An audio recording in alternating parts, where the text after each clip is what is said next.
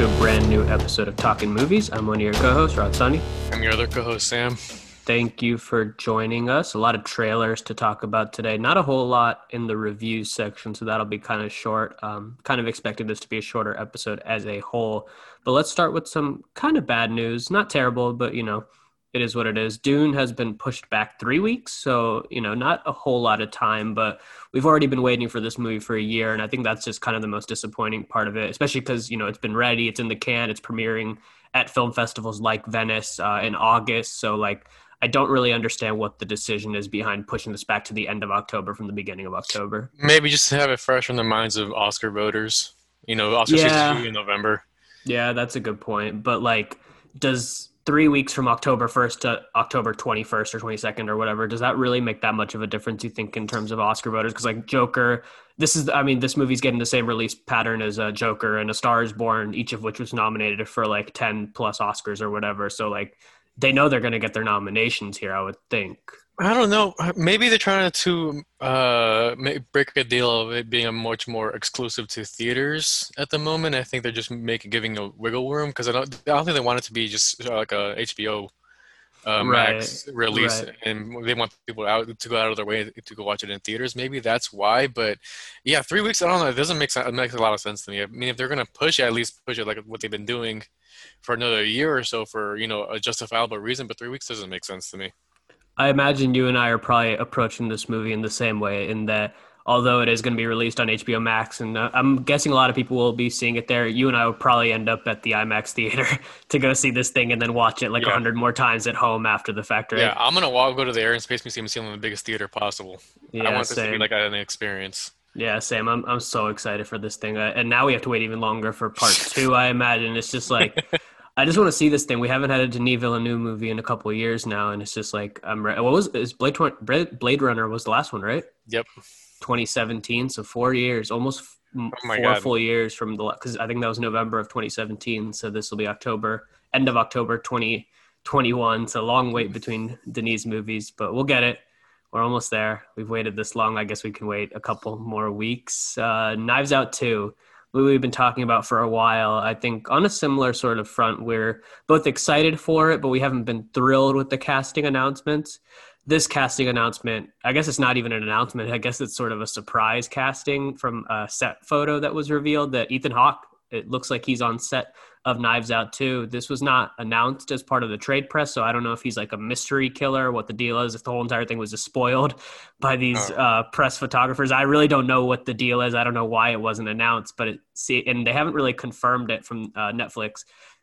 So Ethan Hawke has joined the cast, and this is exciting on that front, in that he's the kind of name I wanted to see attached to this cast. But is there any trepidation from your end in terms of this maybe being a possible spoiler? Yeah, I think the fact that you just said it kind of bums me out a bit because, I'm someone that really hates spoilers. I like to be surprised and, have the experience that directors want me to experience outside of, not knowing what's going to happen when you're watching the movie. So this being a potential spoiler kind of really bums me out. But, hopefully they come to an announcement soon and tell us what it is that he's doing, or saying that, hey, this guy, he's going to be a very small role. He's not going to be a part of the movie, or, Rian Johnson to do a Rian Johnson thing and, just subvert our expectations and make it so that he says, yeah, maybe this is the killer, or you'll never know. He could be playing coy with that. So hopefully they do something to avert the spoiler, but at the moment, I'm kind of bummed out. I guess we can maybe stay away from it, or not feel as bummed out by that, because I feel like if he was going to be the killer, he'd have a bigger role in the movie, so he would have been announced and it wouldn't be a surprise for him to show up. So maybe some sort of cameo to mislead us. I guess that's the sort of positive spin that we can put on this. He's a pretty big name, though. I wouldn't think of him to be just in a smaller cameo role. Yeah, that's true. But also, considering he's a big name, you don't think that, if they had announced that he was going to be part of the cast, this wouldn't have been a spoiler at all. And we would have been fine. We've been going about it. We would have been surprised if he actually was the killer. The fact that they're keeping it secret, or it wasn't announced, or maybe just the trades didn't pick up on it. I don't know. I guess I'm playing a bit of devil advocate here, because I felt at first that was my initial reaction, was that he could be the killer. But then I was But like, if he was gonna be part of this cast and he was gonna be the killer, like he would be in a bigger part of the movie. They wouldn't just pull a big name actor like Ethan Hawke out of their back pocket and just be like, in the last 5 minutes, oh, this guy's the killer. Like he would have to have a bigger presence. You know what I mean? Hmm. Yeah, I guess so. Yeah. I mean, we have to wait and see what this is going to come out to be. Hopefully, they come out with a press release soon because Mm. what was it? There was something really similar happened. I think it was with the Godzilla deal, movie deal with HBO, or it was either that or the Warner deal where someone like spoiled it online. No, it was the Wonder Woman thing where like Wonder Woman. Yeah. there was Yeah. Wonder Woman the trailer that came in and then like pretty soon afterwards they just let the release the trailer just to uh get ahead of I guess the bit of a scandal. But this one Yeah. Right. they haven't said anything. No, I haven't seen anything yet. It's only been like a couple hours since it broke, so maybe we'll see something like within the next 24 hours from now. But it is exciting, right? Like let's stay a little bit more positive here. To see a name like Ethan Hawke, like he could play such a wide range of characters, right? Like he could be the straight shooter who's just like he could be like Michael Shannon's character in the original Knives Out. Like he could be this goofy, wacky, out of control guy. I feel like he's the kind of actor that can really slot into any role, the good guy, the bad guy, whatever it may be, and fill that role pretty appropriately, don't you? And this isn't the last time he's been in Greece because the last time he was in Greece Right. was before midnight and shit went down. So we can expect for shit to go down with Ethan Hawke being in Greece again. I can't wait for this. I really can't wait for this. This was like the announcement that I needed to get me as excited as I now am for Knives Out 2. I'm gonna let you sort of run with the news story, the next one. But we did find out that Made in Abyss, the anime series, is getting a live action adaptation. It's coming from an American producer, but there are Japanese producers involved. This guy is. Sam and I were discussing this last week when the news broke. I think like right after we stopped recording, and this guy's like producing a live action Attack on Titan and Promise Neverland. So he's trying to get a lot of live action anime series or movies off the ground, but like Made in Abyss, you talked about it on the podcast a while ago, and I know details of it, but I'll let you sort of take the reins with this one because weird. Yeah. So I talked about the movie that came out, I guess it was 2019, 2020, whenever it is, that came out in Japan. I got a chance to watch the continuation of the story that came out from the first season. And, I'll say this is a pretty, big world that this show resides in. Like, I would think that they would need a lot of money, at least like $100 million because it's so expansive and the monsters in the show are so very unique and, it's such a large scale and very colorful and, it's a very well animated show, like out of like the more newer shows that have come out recently in the last 10 years of anime with this anime boom. This is like one of the more well-regarded shows and people like the show a lot. So, saying that, I hope that they do, bring on individuals that have a lot of respect for the genre and enough respect for it to give it like the proper adaptation because, even in Japan with live actions, I know they made an Attack on Titan live action and a Full Metal Alchemist live action, and it wasn't received very well. The CG wasn't great, and it pales in comparison to the actual anime that they adapted. So, and along with that, this show is it revolves around this little girl who is looking for her mother after like so the whole story is revolved around this abyss that comes in the middle of earth somewhere, and the further you go down the more treasures you find, but like if you come up from a certain level you get like a like motion sickness or like a fever or something. If you go even deeper you could even die. So it's like a bit of like an action adventure, but the story revolves around this little girl who's looking for her mother, who's like a legendary explorer of this abyss. And there's no indication that she's alive or dead after a recent expedition, and she doesn't really have much of memory because she was born in the abyss, and one of her compatriots went back up to the surface of the world and brought her back. So she needs to find her mother, and during her journey, she finds this little cyborg boy that comes from the pit of the abyss who has no memory of the pit of the abyss. So it's two children in this very colorful, very intense world, and there is a lot of gore. You need to be prepared for, if you're going to watch the show in preparation for this adaptation, you need to be prepared for the fact that this show does not hold your hand. It's like one of the more, it's like and similar to Attack on Titan where it's like it doesn't really shy away from the blood and the blood and guts of the series. So two Right. things, it's very expansive, large scale, very colorful, and it's very violent. And I guess like with that, their hands are sort of tied in that if they tone it down, because like you said, it's like kids, right? So if they tone it down, you're going to upset fans of the original Yes. series. It's going to Yeah. be like, you went PG-13 with this is an R-rated series. Like that's going to upset people. But in the other route, like if you're brutalizing kids on screen, like people are not going to be happy about that. What's like your sort of preferred method My, way to go? my preference is to be as I guess delicate is a way to put it, but they need to be able to do the things that is, accurate to what we saw on screen for the TV show. And, if it was left up to me, I would just say, just go for it. You know, Right, just, right, just push the buttons. It doesn't matter. This is like, the property that you're adapting. right. You know the reception that it's had, the fans that are the expectations of the fans. Just go for it. I mean, we haven't seen anything like this in American cinema ever, and cast some unknowns, make it as immersive as possible.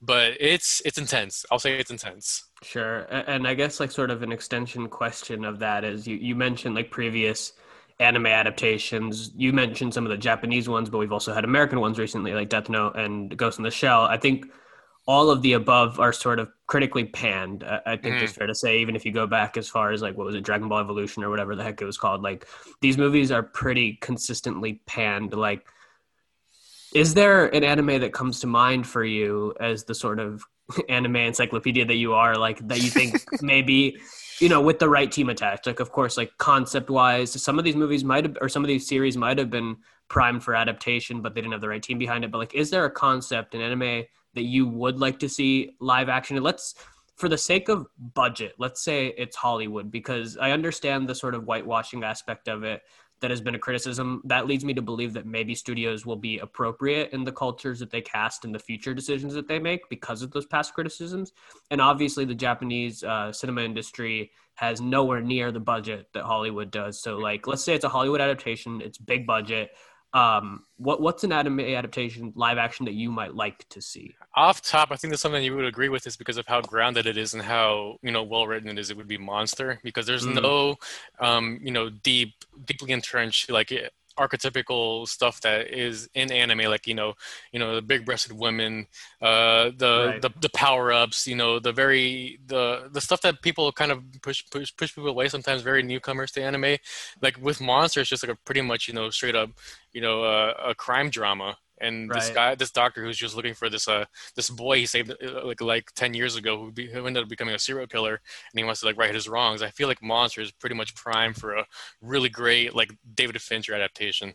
I was thinking about that too, but I feel like Monster, in terms of movie, I don't know if you could do it as a movie because there's so much story in there. I feel like you need like not even like a 10 episode, like you need like 2 or 3 seasons If because it's it it's a, if it's a 75 episode anime, and I can't think of a whole lot that I would pull out because even like the smaller sort of pivots as the story takes, where Dr. Tenma like stops off in weird sort of villages to help people, like it helps characterize the decisions that he makes as the series progresses, and when he comes face to face with Johan, like his decisions that he makes in those situations.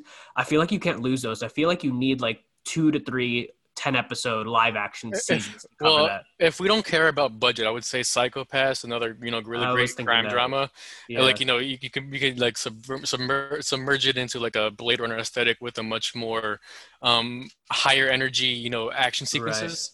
Right. And But that's like, I feel like people will be attracted to that because people like the sort of neo noir cyberpunk look. And Ghost in mhm. the Shell, I know, didn't do all that well at the box office, and neither does Blade Runner. But people like, I mean, Cyberpunk the game is so popular and whatnot.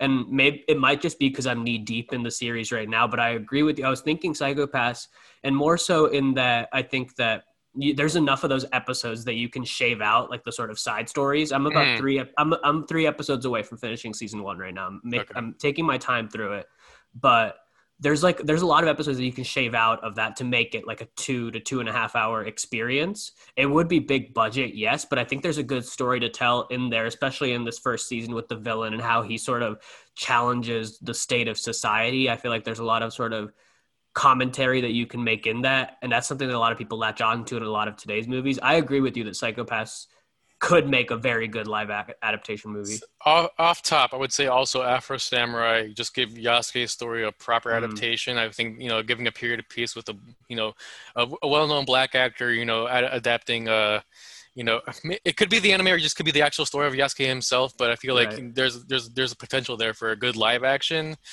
Let me see. I'm looking through here. Maybe a mecha series with Evangelion could be Isn't possible. that isn't what's his name? The Kong Skull Island is doing Gundam, right? I believe so. Yeah, You have to I check. think that's the I case. have to check on that. Let me see here. I'm just scrolling through my list, but yeah, there's a lot of potential here. Maybe like a sports series like Haikyuu or Slam Uh, Dunk could be a possible adaptations. But you yeah. know, the best way for Hollywood to adapt anime is by looking for the ones that aren't so anime archetypical heavy, like with the power ups and the funky hair, and with the school settings and all that stuff. Just like try to stay away from that and look for stories that are well written and something that you could adapt, like trying to combine the sensibilities of the American audience while also satisfying the original anime audience. I know it's a very hard balance to juggle for studio execs to adapt anime. Right. Right. I see what you're saying. We'll see. I guess we'll see if this project actually moves forward or not. But we definitely got the announcement last week, so we'll keep our eyes on it. Let's get into trailers because that's kind of where the meat of the news of this week is. Let's go one by one here. Let's start with Halloween Kills. This also came out, I think, right after we stopped recording last week. First, I think proper 2.5 minute look at the sequel. I think we had gotten a teaser before, but this gave us like a real sense of the plot. Looks like it's all going to take place in one night, which I wasn't really expecting. After, if you haven't seen Halloween 2018, spoilers, I guess, spoiler alert. Basically, the house at the end is burning with Michael inside of it. We knew he was going to escape. We now have an idea of how he escapes. I mean, as a massive Halloween fan myself, like this trailer was everything that I wanted. That opening scene with the firefighters and the way he gets out of the house, it just looks like exactly what I wanted out of this movie. It looks like it's upping the ante in terms of brutal violence. It just looks like it's going to be a little bit different from a lot of the other Halloween movies that we've seen. I'm really, really excited in this trailer. I mean, I guess I was a bit hesitant just because I had mixed feelings about 2018 Halloween, but this trailer really sold me on what this movie could be. Yeah, it feels like, from beginning to end, this movie's going to be all out. Like it's going to be nonstop action and killing and Michael being Michael and, them trying to find ways to kill this guy that they tried killing in this fire trap that they set up for him in the ending of the last movie. But yeah, this looks really intense. It kind of worries me. They kind of showed a lot in this trailer, but it kind of makes sense to because of how many times it's been delayed and they need to like, Right. rejuvenate people's interest in the movie again. Right. Yeah. Is like, do you think that the delay is going to hurt the box office at all? Because I feel like, they moved it to October and whatnot. Obviously, it's a Halloween movie. Like, I feel like people are maybe itching to go see it. And this is not one of those ones that's going to hit HBO Max. So it's not going to have the Conjuring effect or anything like that. I feel like this is going to be one of like the big sort of coming out parties, it feels like to me, of the cinema returning to its proper form. We're also getting spoiled too because Dune got pushed October 22nd and this comes out a week before. Yeah, right before it. Those are like, I guess they're not competing directly against one another, Right. but like it's close enough to Halloween, right? Like Halloween is always released in October, but like it's close enough to Halloween to where it'll get that boost, like, that first opening weekend, and then Dune will come out and it'll probably dip, and then it'll go back up again when Halloween actually on Halloween day or the day before Halloween or whatever. I Uh-huh. imagine this is going to be a pretty big hitter at the box office. It's a small budget too, so like it'll make a lot of money. Here's a theory that somebody said to me in my movie group chat. They said that Laurie might die in this one, and the third one is them getting vengeance for Laurie, and that's be like the Mm. cap for the series, I for the would like trilogy. that. I would like that. Kill off like your main character and go down a completely different route. Leave us kind of unpredictable for the third one. That's what I would like to see out of this one. It would stretch the muscle of the franchise. That I think this franchise does a lot different in terms of the movie by movie. I know it follows a similar formula, like all the way through the through line.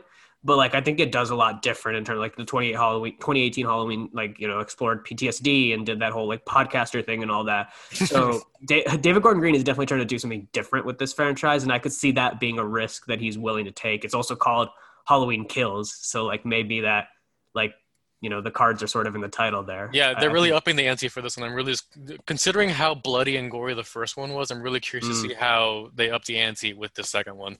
No, same. Let's get into the Many Saints of Newark. I'm gonna let you run with this since you just finished The Sopranos. Well, yeah, so this is a series that's based on Tony Soprano's upbringing and the way that he got into the mafia and the people that, pretty much mentored him. When I was, finishing watching the show, they talk a lot about Dick Moltisanti, Chris's father, and how he was like a huge impact on Tony. And, watching the trailer, I thought that they were gonna gonna kind of go away from Tony's character and focus more on Dick Moltisanti and his father. But this is a pretty big role for his son to be playing his father's most iconic role. I mean, and I talked about it when I was reviewing the episode, being that Tony Soprano is like one of the greatest characters that we see on television, and Gandolfini portraying Tony Soprano is like one of the greatest acting performances I've ever seen in my entire life. So having him have that weight of the character was enough for him in a smaller role that I was expecting to see out of this trailer. But him being like pretty much the main character, and having Dick Moltisanti be his mentor, and just see the upbringing and like the way that Tony Soprano was brought up in the mafia, it kind of changes the dynamic a bit of how this movie could turn out, because this is his first role, and it's on the heels of his father's legacy. He has a lot going for him, but the trailer itself, I mean, it has the same aesthetic, and Vera Farmiga looks so much like Lydia, Tony Soprano's mother, and it's really crazy to see how they did that, and I'm really curious to see how her role shapes up, because she's like an A-lister herself. But the trailer itself looks really good. I'm really excited to see this, and I'm really curious to see how Tony Soprano's son does not Tony Soprano, Gandolfini's son does Tony Soprano. What do you think about the rest of the cast? Because there were some names that I guess I recognized and I knew where they were from, but there were a lot of it seemed like people that I didn't recognize in a lot of this. So is that worry you at all, or if there are people that you recognize that maybe I didn't catch? Well, no, because when I was watching The Sopranos, I didn't really recognize anybody. I mean, Leslie Odom Jr. and Jon Bernthal being in this surprised me, because those are much more well names when you compare the names from the original from the original Sopranos series. So it's pretty consistent if you consider how the original Sopranos series shaped out with pretty much everyone was an unknown in that series. Right. I think the one that I'm most excited about is the guy I don't know who the character is. I don't know how he's going to I guess he's one of the Moltisanti guys that you're talking about. Mm-hmm. Alessandro Nivola, though, he was the guy who was in a lot of the trailer interacting with Soprano. Mm-hmm. He's a really good character actor, and he hasn't done a whole lot.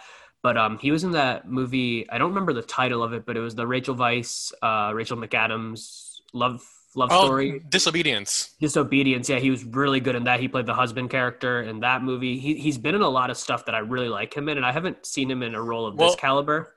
One pretty big name was Ray Liotta, just being pretty consistent with the mafia genre. That one was fun to see. I didn't know he was in this movie. That. You need somebody like that, because you're not going to get a De Niro or anybody like that for this movie. But Ray Liotta, I guess, would be the next best thing to sort of fill that mobster role. I like this trailer. I don't really have much to add because I haven't seen the series, but I think it looks good, and it's another sort of feather in the cap of me saying all right, I need to get around to Sopranos eventually, because it just seems like it's a lot of fun, a really good series, and you basically touched on everything there. Let's close out with Shang-Chi real quick. Another sort of Marvel entry. Destin Daniel Cretton, I always mix that up, is directing this one. Simu Liu is the main character. I haven't really seen him in anything, so I don't know what his sort of acting capabilities are. We talked, I think, briefly about that first look that we got at Shang-Chi. It was like a shorter teaser trailer, but I'm really, really sold on this one now. It just seems like Marvel's doing different stuff, and I know I've been hard on Marvel up to this point, but each one of their trailers that have come out now, I've said this looks like it's gonna be different, and I'm hoping that it keeps that up with the next trailer that we get and whatnot, because I'm actually excited for it now. Yeah, I was pretty aware of it because the first trailer didn't really sell me on it, and I was pretty much underwhelmed by the other Marvel TV series that have come out with Falcon and the Winter Soldier and WandaVision. I just didn't really like those shows that much. But this trailer really sold me, because the main selling point being it's like a confrontation between father and son, which is something that we haven't really seen in Marvel movies, because most of the Marvel characters have lost their family members. Right. So seeing that that legacy kind of deal, and having Simu Liu's character Shang-Chi just have the same power that his father did, and have the responsibility, and just kind of trying to live up to that, but him not being accepting of it, him wanting to live his own life, and then just pairing themselves off with a high octane Marvel series or Marvel movie is very exciting to me. And the one huge thing, I don't know how they're going to balance this, but Abomination was in this trailer, and Abomination being the villain in the Hulk one with Edward Norton.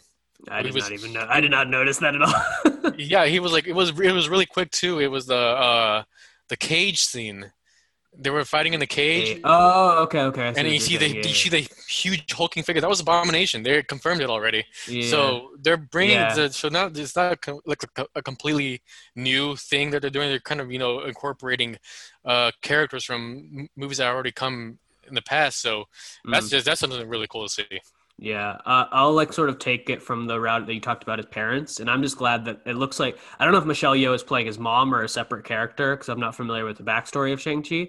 But Mhm. Michelle Yeoh, and then yeah, the father character being played by Tony Leung, who's like one of the biggest actors in China. Obviously a frequent collaborator with Wong Kar-wai, so like one of the most respected actors I think in world cinema, and Aquafina's there. Like they got a really good cast surrounding this guy and people familiar with him, I think, from some of his TV work, but I personally don't know a whole lot of the stuff that he's done. Mhm. But like those supporting actors that are around him have me just as excited. And he looks like he's gonna be really good in the lead. And the movie just looks exciting. Like it looks like it's gonna be really cool cultural exploration. It's gonna tap into a lot of what Marvel's done in the past, but pivot a little bit from it and change it up a little bit. It just looks like a really good movie, and, Yeah, and obviously Justin Daniel Cretton is a proven director with Short Term 12 and Just Mercy. Like I feel like he's one of the most underrated directors working today. I'm really excited to see how superpowered martial arts go. Yeah, right. It's gonna be interesting, and it's sort of like it's feeding from the stuff like that Michelle Yeoh has done in the past, but changing it up enough too, to where it seems like exciting. Destin Daniel Cretton's also doing Tokyo Vice with alongside Michael Mann, which I'm excited for. So he's doing a lot of bigger projects now, and I'm excited for him to expand out of the indie world of Short Term 12. So we'll talk about that more when it comes out. I believe in November. No, September. I think that's a September release this year. So not too far now. Let's go ahead and get into reviews. Sam, what did you get to watch this week? Because I didn't watch anything except Well, for one episode of Psychopaths per day. Well, I finally actually started Loki. I forgot to talk about it like a couple of weeks ago when I started it, and I've been pretty much writing pretty hard on Falcon and Winter Soldier and WandaVision. I feel like the reason I didn't like those shows that much is because I didn't really care about the characters. They very much felt like side characters throughout the entirety of their appearances in the Marvel Cinematic Universe, and then just thrusting them into their own primary role into their own series is why I couldn't really attach myself to those. But Loki with Tom Hiddleston is like one of the most, if not the most popular, well, the most popular villain, one of the most popular characters from the Marvel Cinematic Universe. And, I was pretty much attached to it from the first episode. I think they did a really great job. The concept seems really fun, with the Loki, I guess, using was it, which one, the blue one? I don't know what was called, the Space Stone. The And Tesseract. the Tesseract, thank you, from Endgame, and him just escaping from that, and them picking up the story exactly where it left off in Endgame, and just going from there and having I guess, this time authority, and just holding him accountable for his crimes of being like a quote unquote variant and someone who could pretty much destruct like the quote unquote sacred timeline, and then pairing himself off with Owen Wilson. They have a great rapport with each other in the TV show. I haven't watched the new episode from this week, but they've been going with episodes every Wednesday, so I got to watch that real quick. But I'm having a lot of fun with this one. How like because we talked about like when the trailer came out that it looked like very different from a lot of the other stuff that we had seen before. Like how different actually is it, or does it feel like it's sort of following a similar formula to the other series that you've watched? It feels pretty consistent in regards to the setup for like the past Marvel movies, but the TV shows kind of, I wouldn't say it's very similar at all, but the from the reception from this newest episode, it kind of goes. They've been using this word Lynchian with how, and well, Mm. I'll get into Lynch real quick. But I think from so far from what I've seen, it's been pretty linear. It's pretty consistent with like the quality of the movies. Take that as you may. I'm a pretty big fan of the movies, but this is a really good series so far, and I'm really glad that I got a chance to attach myself to a series that Marvel has made for their one of their more iconic characters. All right, cool. Sounds good. What else? And I finally started Twin Peaks, and going into it, this is like my first time I've like watched David Lynch ever, and going into it, I was expecting it to be like this very surreal, very dense, very hard to grasp TV series that came out back in 1990 before we were even born, and it being like I guess the forefather of the golden age of television because it came out before like The Sopranos and Breaking Bad and Game of Thrones. Like, this is like the show that everyone talks about that, pretty much set the standard for very heady TV. Um, I'm, I guess, like 6 episodes in the first season, and I didn't expect the show to be a soap opera. It's very easy to grasp. The surrealism is just something that happens within the mind of Dale Cooper, and it's something that. And the score, I really don't like the score at all. I'll say that it just feels amateurish. It feels very soapy. The characters feel like they come out of like a daytime television program, and I think his name is Kyle MacLachlan, who plays Dale Cooper, the main FBI agent. Yeah. He's the reason why I'm watching the show so far, because he has this intrigue to him that doesn't feel like a copy and paste archetype from these other programs from the 90s, I guess you could say. And I looked it up. I didn't want to look up too much because I wanted to see where the story would take off from there. But Lynch was pretty much genuine in his execution. It wasn't a commentary on soap operas. It wasn't some genre bend and throwing people for a loop. I think this is just Lynch's take on the soap opera genre and him applying his own sensibilities to it, along with co-creator Mark Frost. The reason I just thought I wanted to watch it because Lynch being one of the much more respected individuals and one of the most more niche individuals in cinema, and the reception for The Return, the second season that came out, I guess 3-4 years ago. The critics I follow on Twitter were really high on it, and I was really curious about it. And I know everyone was talking about the show that came back 30 years ago. I have to watch it at some point. The same way with The Sopranos that I saw over these past few months, and I finally got a chance to watch it. 6 episodes in, I wouldn't say I don't like it, but I'm hoping that it detracts from its current formula and from the first season to the second season, and kind of takes off from there, because it's okay to me. Okay. I think that's sort of the case with Lynch in general, because when you say this is my first Lynch, I don't even know if there's an easy access point for Lynch, because I've only seen Mulholland Drive, and I'm lukewarm on it. I think I reviewed it on the podcast a few months back, but it's okay. I think Lynch is just, you like him or you don't. I don't really know if there's a middle ground with him. Right. But I guess you have to respect the fact that he's original, he tells original stories, he tells different stories, and whether or not it lands for you, he's not, getting lost in the studio system and doing something that is just churning out the same thing over and over and over again. He doesn't work a lot either. So I don't know what his deal is with money and all that stuff. I don't know if he just made a lot of money off Twin Peaks and didn't need to work after that. But he doesn't work a whole lot. So I don't know. I guess I would say does this feel like you're mixed on it? Does it feel like a good access point to David Lynch? It's very accessible, because of what I said. I was expecting it to be very dense and surreal, and it just not explain various points about the series. And there is weird stuff about it, don't get me wrong, outside of the dreams that Dale Cooper has. And I would say, because it's so, I guess, straightforward as a way to put it, I think it's a good access point for people who are looking to get into Lynch. Okay, cool. And you said Loki's kind of Lynchian, so is it Well, they described this new episode that came out this past Wednesday.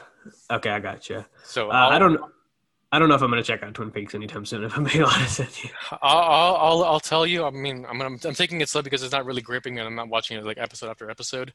Right. I think the first season is 18 episodes, and then the second series is 10. I think. Okay. I'll say this: the pilot episode is feature length, which threw me for a loop. Okay, so it's 2 hours almost. It's an hour and a half long. Oh wow, okay, that's intimidating. For to open a series that's weird like that, that's intimidating. I can understand why that might throw you off. I mean, if you like shows like Law and Order and Grey's Anatomy, if you want something weirder, apply to those I guess series.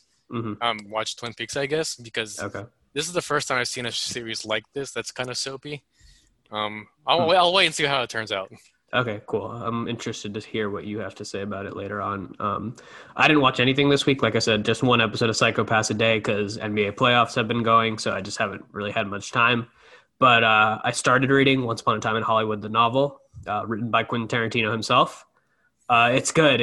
I'm not too far into it now, but it starts off even different from the movie. It starts off in Schwartz's office and not in the restaurant. So I think the way that Tarantino approached this, in that he tried to form this the books of movies that used to come out back in the day, where the writers would get the shooting script of the book. I heard him talk about this in an interview, and they would write the book based off the shooting script. So this movie would actually be a little bit different from the book because obviously they changed stuff up. They changed stuff up in production. So like you're already seeing a little bit of sort of differences from the get-go of the book to the movie. But this is like slowly becoming one of my favorite Tarantino movies. So I was just really excited to dig into the book. It apparently answers some questions about like Brad Pitt's backstory and whatnot. A little bit extra Manson in there. So I'm just excited to get those additional details added to this. And like Tarantino, I think more than even being a director, he's like sort of known as a writer. Like he's obviously won his Oscars for writing. So it's just cool to see like his words on the page and be able to digest them that way. So I'm only like a chapter in, so I'm really not that far, but I just wanted to talk about that since I hadn't watched anything. Apparently, there was this account of follow called Culture Crave who talks about like pop culture and movie news. I think he was on Joe Rogan recently because there was this tweet that says Quentin Tarantino says the critics of his Bruce Lee portrayal in Once Upon a Time in Hollywood can quote unquote go suck a dick, and the source was Joe Rogan. So yeah, Tarantino doesn't give a shit. And he's gonna do what he wants. Yeah, he's Tarantino. Like he doesn't need to succumb to anybody. He's brushing off his haters. He only has one movie left, so he's just like, I'm gonna make my last movie and I'm out of here. Oh, did you hear about that? He said he's open to casting Maya Hawke. Right, in Kill Bill 3. I did read about that. Yeah. If it comes to fruition. I don't want him to do that. I want him to do something original. I want him to do a different story to close out his I would love a director like him to at least have a trilogy under his belt at least. I wish Once Upon a Time was his last movie. Like I wish he had done something before Once Upon a Time and then Once Upon a Time next year.